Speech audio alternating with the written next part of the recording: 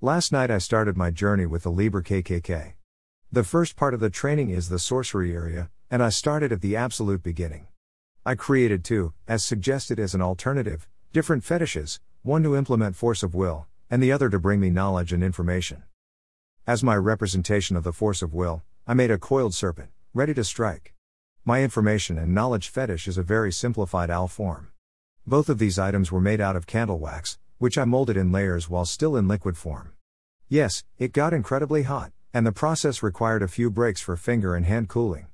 After I was satisfied with the construction of my fetishes, I anointed them with my blood and placed them in a prominent place in my home, and named them Socrates and Lazarus.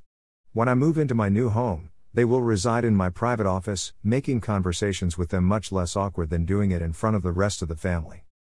I'm not sure about when to move on to the second conjuration, or if it's even necessary. I have been a student of the tarot for many years, and I am quite familiar with how the divination process works with them. I read the warning about it being too difficult to use during the shamanistic portion of the training, but my familiarity with the tarot would make it easier for me to interpret than a set of simple runes would. I like my rune set, but they provide such a simplistic set of answers compared to the tarot that I find them vague and irrelevant. I'll ask Socrates and Lazarus how they think I should proceed.